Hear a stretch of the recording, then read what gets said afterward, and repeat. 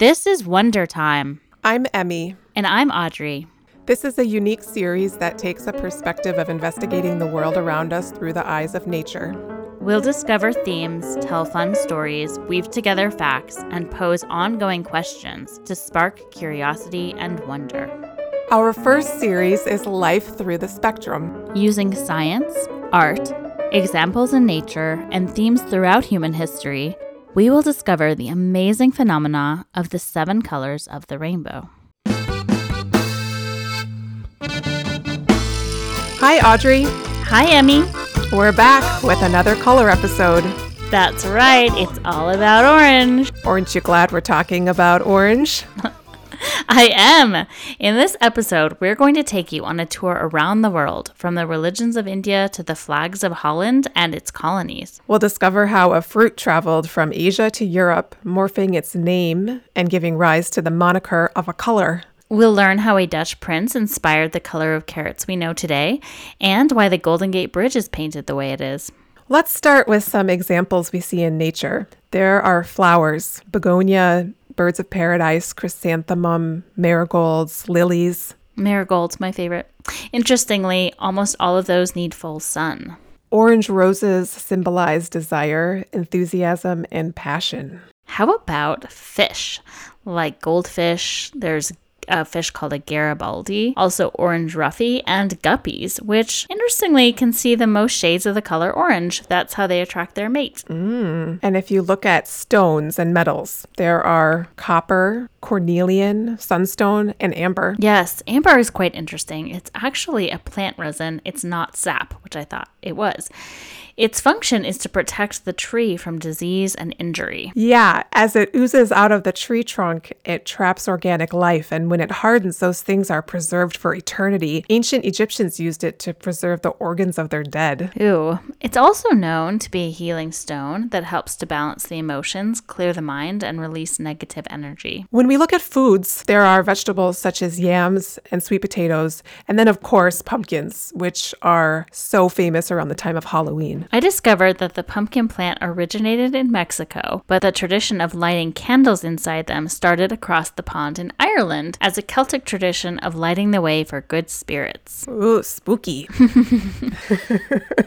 And with fruit, we have mango, apricot, cantaloupe, nectarine, tangerine. And you can't forget oranges. Yes, oranges, the most obviously orange thing. It has a fascinating, complex story because it has a bit to do with how the color orange got named. And it's also a location in France, but those two things aren't related. Right, so here's the deal. The fruit orange did not always exist in all parts of the world. When Portuguese merchants brought the first orange trees to Europe from Asia in the late 15th and early 16th century, the fruit was a delight, as you can imagine. Oh, yes. And orange is still not really a common color, but it was especially not common in Europe at that time. So the color orange eventually became named after the appearance of the ripe orange fruit. Previously, when it came to identifying the orange color, saffron, which we'll talk about after this, did exist and was used to describe it in such terms as yellow saffron. Alternatively, orange was described as tawny, or the color between red and yellow, or described in comparison to red deer, red hare, or robin redbreast. The word orange comes from the old French term for the fruit, pomme d'orange. You'll have to pardon my pronunciations as we go on. And mine too. The French word, in turn, comes from the Italian arancia, based on Arabic naranj, which is derived from the Sanskrit naranja. The Sanskrit word's origin is unclear, but it might come from a Dravidian word meaning fragrant. Dravidian is a family of languages spoken in South Asia. It looks like as the fruit traveled west, the name of it did as well. Curiously, the Dutch, Swedes, Norwegians, Germans, all Germanic-speaking peoples, use a form of the word Apelsin, which means apple and China. So they call it the apple from China. The color orange they call orange. Modern Hebrew does the same thing. Tapuach zahav means golden apple. And then we have the location Orange, France. This is a cool story. Long ago, it was a Celtic settlement named Aurenja, named after a local water god called Aurusio. The location became more established during the time of the Roman Empire. The name became corrupted, and the town and family that established itself there began to call themselves Orange. This has nothing to do with the color orange, by the way. No.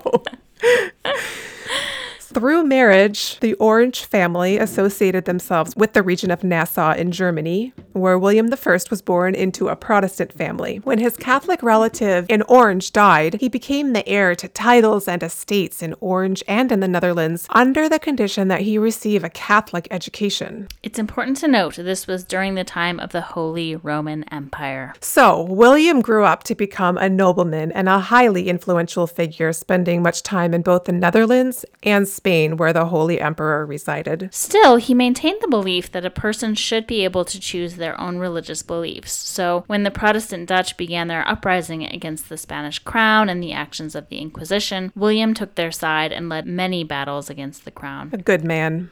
Now, the Dutch were known to be carrot farmers. Purple, red, white, and yellow carrots.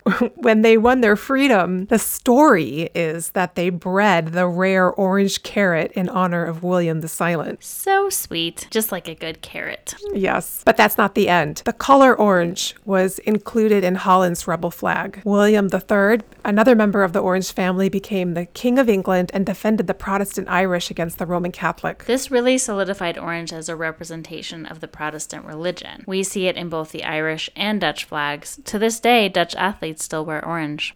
And all the colonies and lands that the Dutch settled bear or did use orange in their flags. This includes New York City and South Africa. I went to college in Holland, Michigan. The school has a Dutch heritage with orange and blue school colors. Go orange and blue. There is also an orange New Jersey and a West Orange, a South Orange, and an East Orange. Okay, we could go on, but let's stop there. We're getting the picture. This orange is an unexpected rabbit hole. What else do we have about orange? I'm glad you asked. Orange is a super prominent color in India and the Middle East. It could be linked to the spices saffron and turmeric that are both used there for spices, and they both have that brilliant orange hue. Turmeric is a root, and saffron comes from the inside of a crocus flower. Interestingly, they are both antioxidants known to possibly improve health and treat depressive symptoms. Also, both are aphrodisiacs.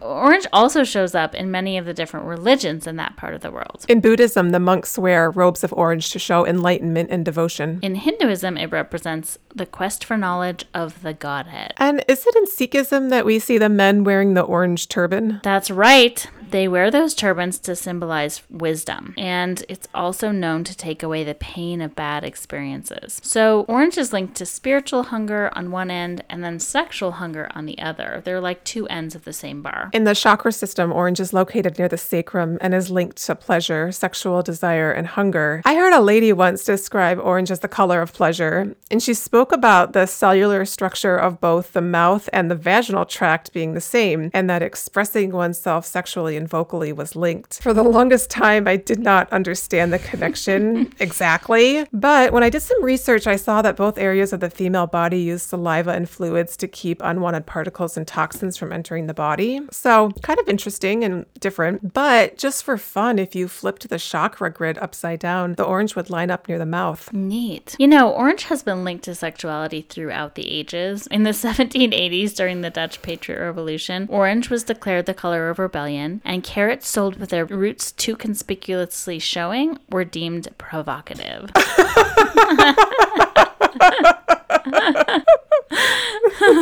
Orange spurs hunger and it whets the appetite. It also stimulates the brain. It's used in marketing places like McDonald's and Orange Theory Fitness Gym. They have orange lighting. Yes. You know, we have Sir Isaac Newton to thank for making orange an official color of the rainbow. It is a good thing that apple fell on his head. He was refracting light through crystals and declared the sevenfold color system. Thank you, good sir. In painting, artists sourced their orange colors from many things found in nature. There were minerals such as realgar and orpiment. Realgar is a brilliant orange red. Orpiment is an orange yellow and was also used in ancient Egypt. It's also high in arsenic, so toxic. Ooh, very toxic. Yes, but there are also a lot of orange earth pigments. I was in Puerto Rico earlier this year and we were out hiking. The ground was a bit wet and my friend pointed out the earth pigments exposed in the soil and the color was puddling in the path. I brought a piece home with me. It's an orange, soft piece of rock. It's flaky. The earth is very colorful, and these types of pigments were easily found. Yes, the other thing that's interesting about painting with these orange pigments is that Van Gogh and some of the other famous Renaissance painters had a brilliant time using orange and blue together. You look at some of these paintings and they're so vibrant because the two colors contrast and cause each other to both pop out to the eye in such an amazing way.